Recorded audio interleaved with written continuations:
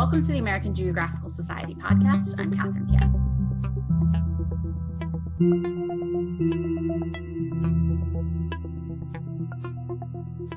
So this is episode 6, Geographers in the Field.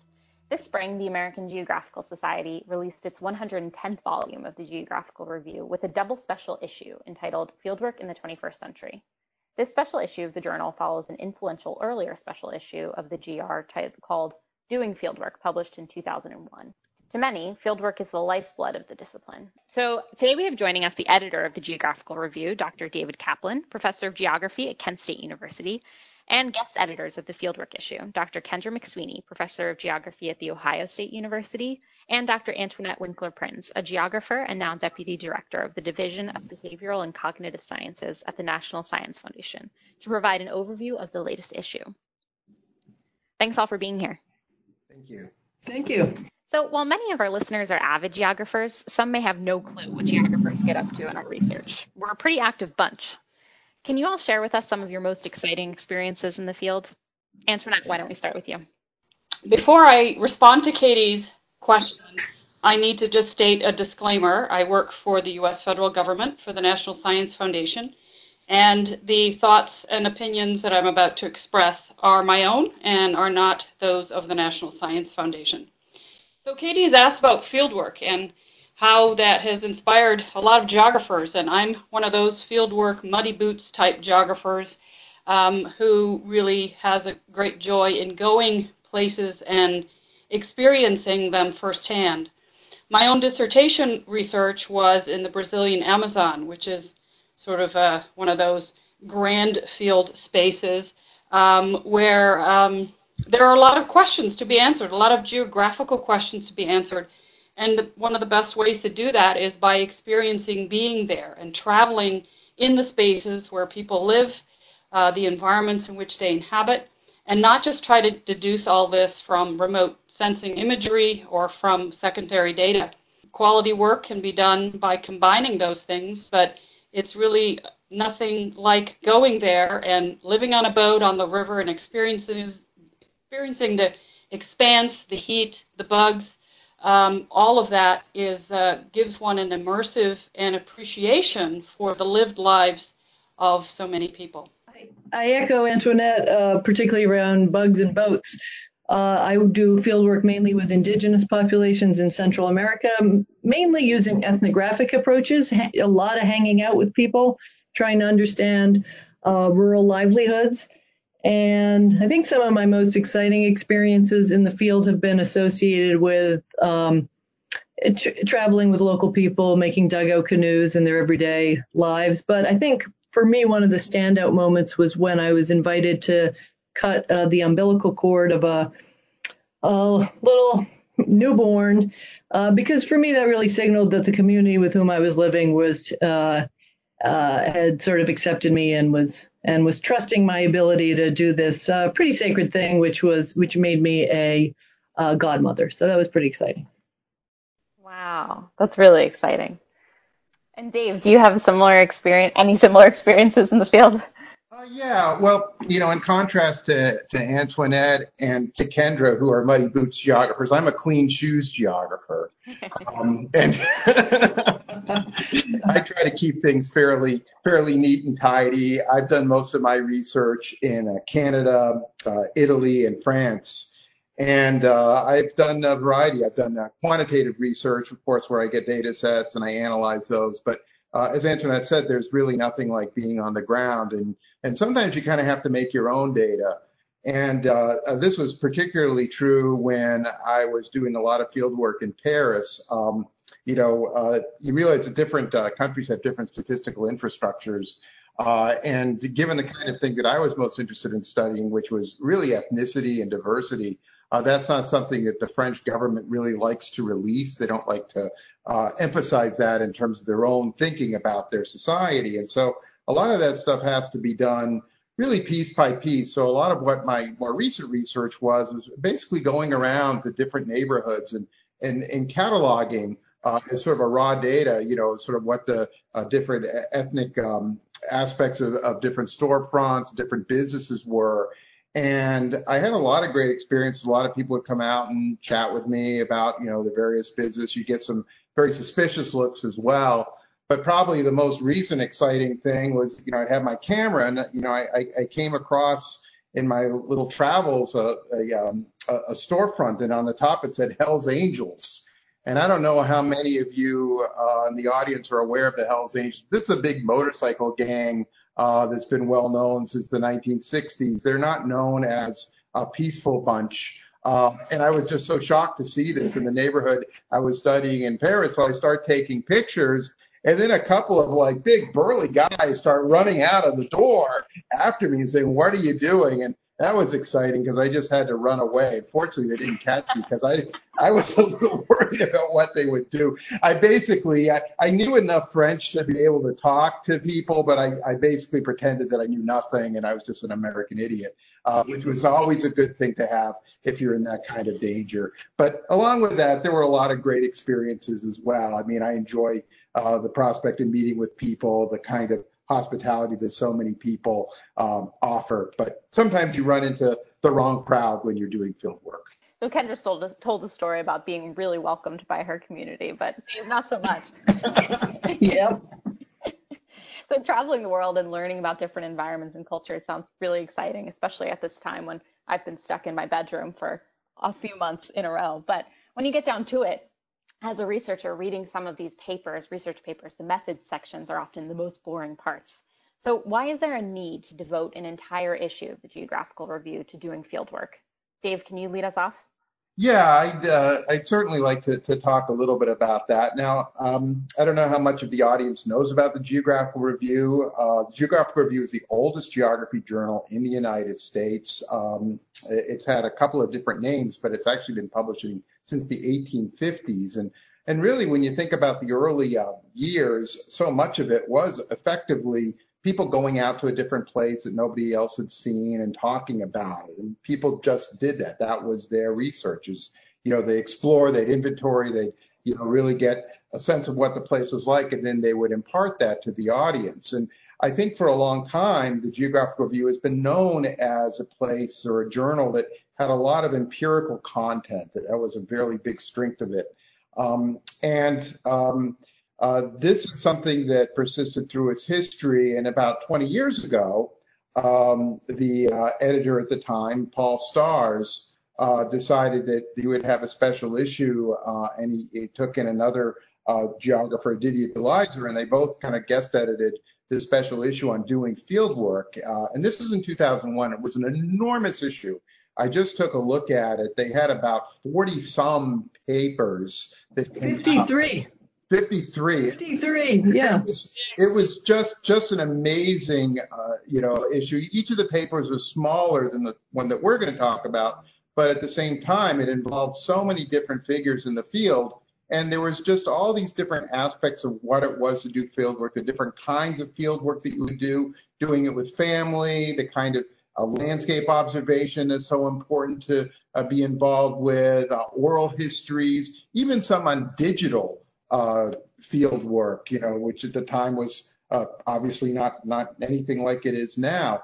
And that particular issue was probably the first issue that a journal had published just on field work. And so it gained a great deal of renown. It really was a shot in the arm to the Geographical Review at that time. And, when I took over as editor about 5 years ago, it was one of those things that, I thought, wow, this is really something that people know the GR for.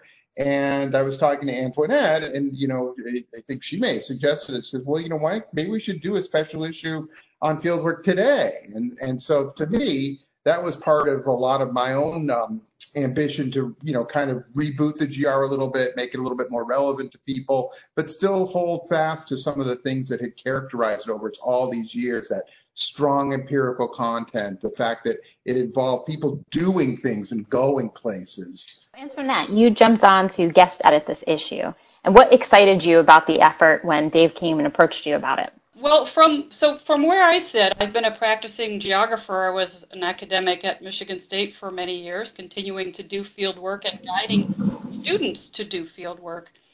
But then I went to NSF and became a program officer, where you manage the grants submitted to geography and spatial sciences. And so you then see the kind of attention to fieldwork therein. And proposals have a fair bit of detail about fieldwork. But in guiding my own students, I know that there was remarkably little literature out there on how to do fieldwork. So that issue, the one that Dave has just described, was really the piece. And so when Dave and I discussed this potential, I thought, so much has changed in 20 years that it's really time to readdress this.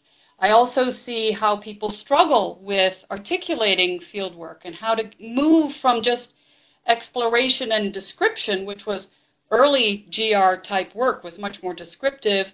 And now the demands are on analytical work, the scientific work of geography.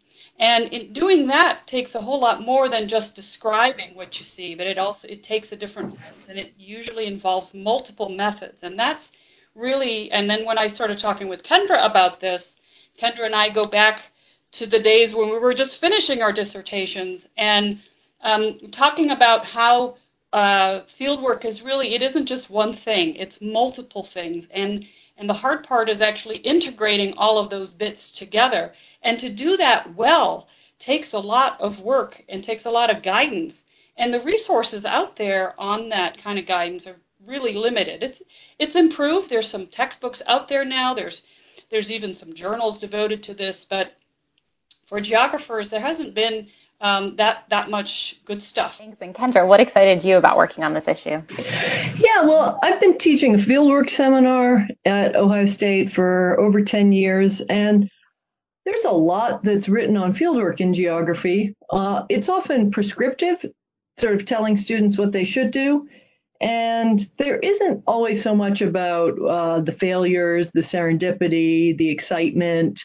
And that comes from people telling their stories of their fieldwork experience. And for me, that 2001 special issue was really the best example of people kind of talking really vulnerably about their work. And I thought it would be good to update that because in the almost 20 years since that issue came out, a lot has changed. I've seen my students over the years become increasingly preoccupied by the constraints imposed by the Institutional Review Board process for ethical research, which unfortunately, well, the good part is it makes them think really seriously about the ethical commitments that they take on when they do fieldwork.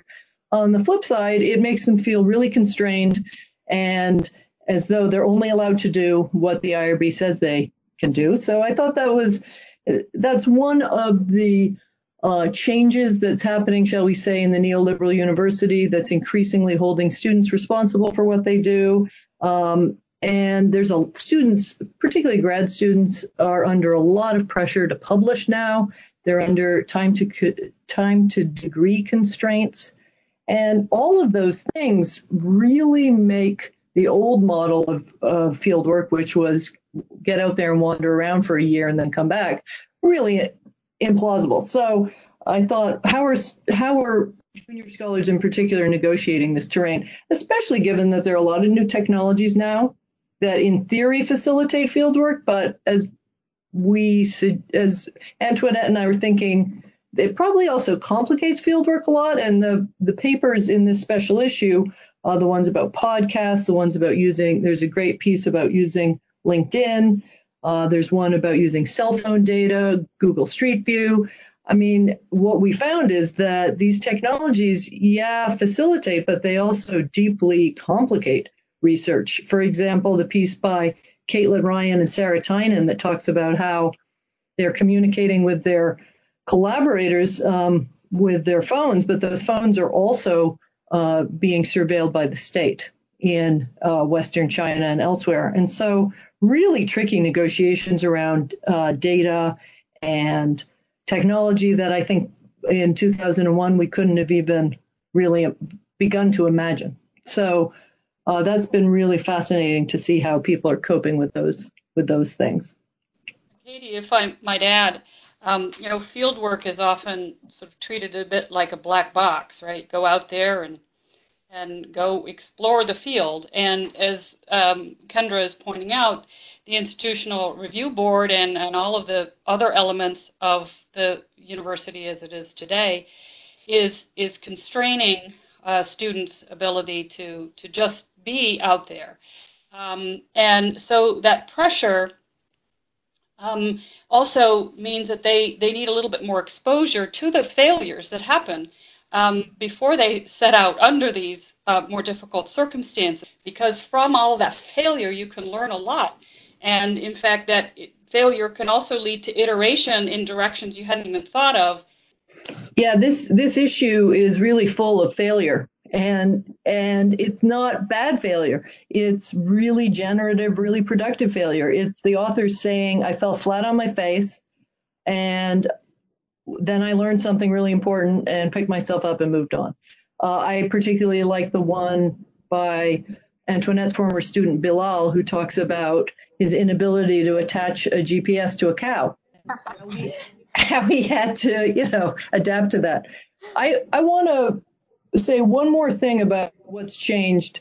In the 20 years since the last issue, I think geographers have become even more aware than they were prior about the kind of grim history of geography fieldwork in sort of being a handmaiden to colonialism in the 18th and 19th centuries, even in the 20th century, a handmaiden to imperialism.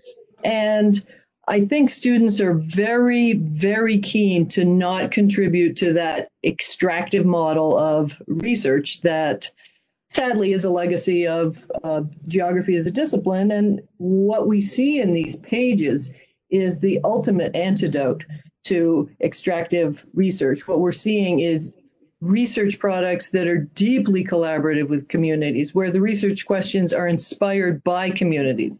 And it's really impressive to see just how different fieldwork is today, and particularly in terms of researchers' relationships to those, not who they study, but rather with whom they collaborate. And the 2001 issue did just make such a tremendous impact on our field. And as a grad student myself, I remember reading articles from the issue. So I'm sure that grad students now will be turning to the refreshed issue, and that will be exciting.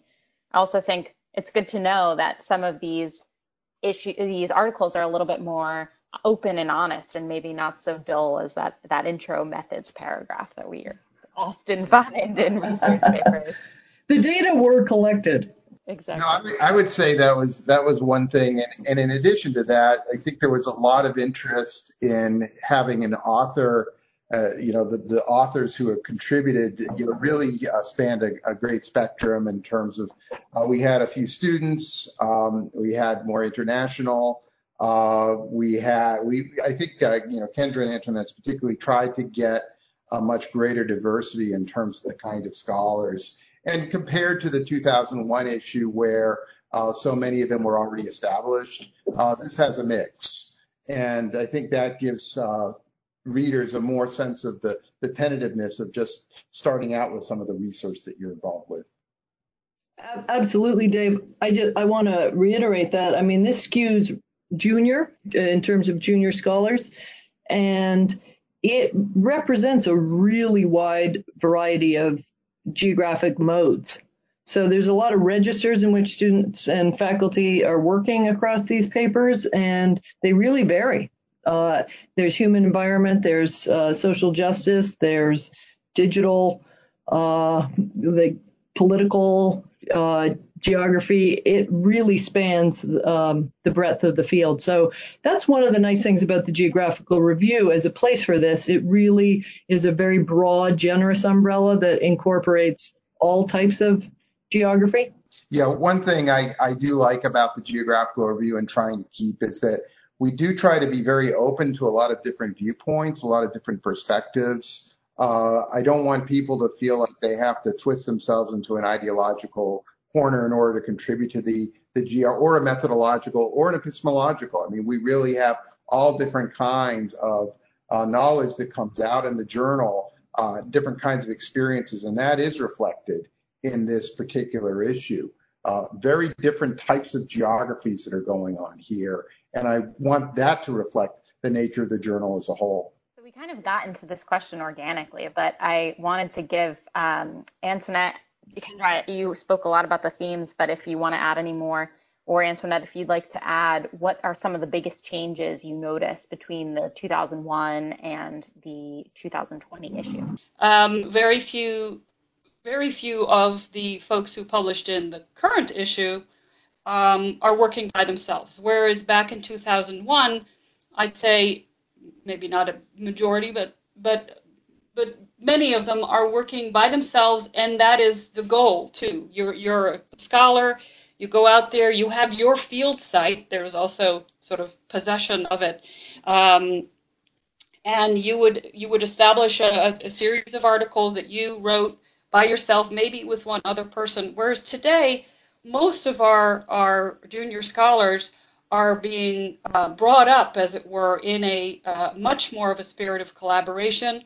Science is being done in a collaborative format, and I think that is represented really nicely in this issue, either directly by authors, but also reflexively in what they did.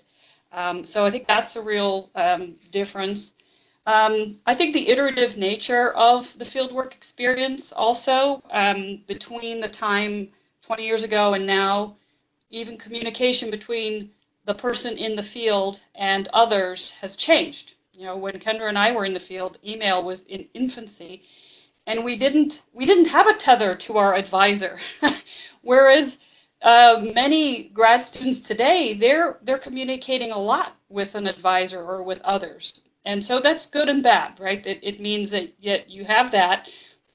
It means you're not left to kind of swim a bit by yourself. Whereas I think I talked with my advisor once in the almost year in the field, and it was in a really sweaty room in my apartment, and I could hardly hear what he was saying. So it wasn't even that useful. And so that forced a different, my own decision making in a different way than today. Again, there's good and there's bad in that, but I think that connectivity while you're doing field work has really changed. Your connectivity to the rest of the world, to your academic tethers, and to other people. Totally concur with that, Antoinette. I also think that students now are living in a world where we hear a lot about big data and how if you just have enough data, then you almost might be able to skip fieldwork entirely. Or somehow big data will reveal the Earth's secrets and the world's secrets. But in fact, one of the things that I think has emerged from these papers that really was not present 20 years ago, before we even had the term big data, is how, in fact, big data might be able to help us see large patterns in the world, but it can't tell us why those patterns exist. It can't fill us in on what the underlying processes are. And I think one of the papers that does that really nicely is the one by Ingrid Boas and her colleagues that shows they tracked cell phone data in Bangladesh to see where people went in the face of a cyclone. And what they found was that some people moved towards the coast as a cyclone was moving in and raising the water, and they couldn't understand why. Big data told them there was an anomalous pattern, but it couldn't tell them why. So they had to get out in the field and start talking to people. In other words, big data raises questions, fieldwork helps to answer. And so what we're seeing is a really nice merging of just what Antoinette said, this multi-method, not just qualitative, quantitative, but really hybrid, crowdsourced, multi-data source, multi-method, integrative investigation. And I really salute a lot of these junior scholars because they're mastering all these different methods while they're getting their PhDs. It's really impressive. Mm-hmm. Yeah, let me also add that one of the things I did like about a lot of these articles is that I always thought that the whole quantitative qualitative divide was sort of an artificial thing that created these different mindsets and I never liked the idea of a qualitative methods versus a quantitative methods. And a lot of these articles really do bridge that divide. So they approach methodology in a different way than that traditional bifurcation, and it becomes a very healthy way of looking at the world, much more healthy, I think, than what we had previously. Here, here. Yeah, I think it's what we see are people having really compelling research questions and then going to find the tools, whatever those tools are, to help them answer it, and not getting stuck in some sort of methods trap about what they should or shouldn't be doing. Yeah, I totally agree. So what I'm hearing from you guys is that there's a lot of hope for the future of geography in fieldwork, that there's a lot of innovations and things are looking up, but it's hard to ignore the elephant in the room. COVID-19 pandemic has had a tremendous impact on how we all live and work, and fieldwork has not been spared. So what adaptations have geographers made to continue rigorous inquiry during this time, and how do you think those innovations will impact the field in years to come? Well, the communication tools that keep people tethered are now being used in very creative ways to conduct interviews. So we're all Zoomed out or WebExed out or all in any sort of meeting platformed out, but these are godsend to people who are trying to do interviews.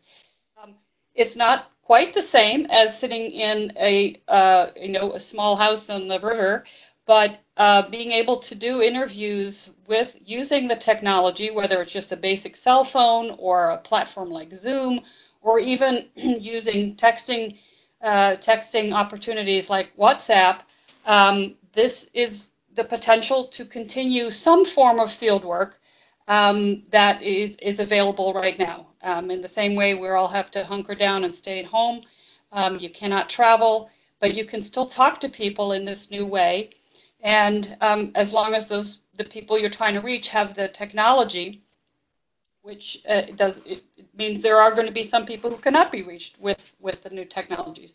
But these are trends that I think we already saw coming along, and COVID-19, the pandemic, is now accelerating their use. And I suspect that we're going to see some really interesting innovations in the use of technology, some things that we can't even imagine yet that people are going to try to do under these constraints. Again, I think it's an opportunity to be really even more creative with the integration of fieldwork with other kinds of data collection. Yeah, I echo that. I think already fieldwork had been such a.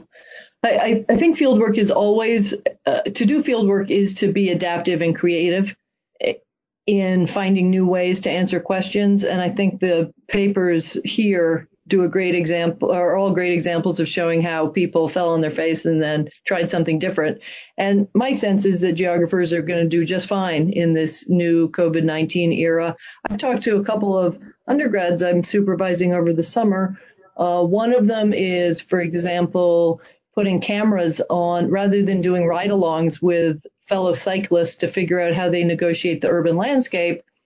She's suggesting that she put GoPros on their helmets and have them film themselves, and then she's going to look at those data and via a Zoom-based discussion have them describe to her what they were negotiating in that moment. Similarly, I think some scholars, and junior or otherwise, are also rethinking how far away they have to go to answer the sort of questions they want to answer. I know, for example, just to use a very, very recent example, you do not need to go to Brazil to study anti-Blackness. And so if that had been your research topic, you can certainly study that in the United States, a lot closer to home, and your analysis will be just as trenchant. So I think there's a rethinking of distance, a rethinking of communication strategies, but no less interesting questions or less robust types of work. I'd say, if I could just add to that too, in geography, often fieldwork is driven by the place, but I think this will force really a focus on the questions, the research questions that are being asked. And Kendra just pointed out, you can answer some of these questions in places other than the one you'd originally thought of going to. So I think that might really change things and could, again, result in some new and different findings than otherwise expected. But it's an opportunity, really, to think broadly. If I could just add to that, I think there's there's positives, and obviously there are a lot of negatives as well. I know I had a couple of students it was impossible for them to really do what they wanted to do, and their question had to be completely changed. And that's one of the things. And once people feel free to travel, I hope they go out and do a lot of field work. At the same time, we do have a chance to, just as we are in terms of our communications, we can kind of stretch the limit of what is out there, what's available. There's been so much discussion before this about, virtual methodologies, about virtual communications, and all the other things that are virtual. Now we get to see just what they are. And I think we're seeing a lot of things that are possible and a lot of things that really aren't so possible. But at the same time, I think that there are opportunities for some sort of virtual field work and stuff that people have done before. I had a PhD student, for example, who used Google Street View in order to analyze particular neighborhoods. And you can do that. Is it as good as going out there? Probably not, but at least it's something that's possible to look at and to understand. And COVID's going to give people a new sense. I would say that 3 years from now, or whenever this thing is finally over and everybody's assessed it, it'll be great to just see exactly where we are in terms of methodology and what really was harmed and what maybe it was helped a little bit. I think we'll find that there is a variety of different outcomes that came out of this. Hey, Dave, make sure that student of yours reads the paper by Stefano Bloch on using Street View, because he raises some really interesting questions about its utility. Yes, I will. End of Street View. Yes. Well, thank you all so much for your time today. It was a pleasure hearing more about the fieldwork issue of the Geographical Review. And for any of our listeners who are interested in reading the articles, we'll have a link to that issue right here in our episode resources. So thank you all again for being with us today. It was a pleasure talking with you all. Thanks so much, Katie. Thank you.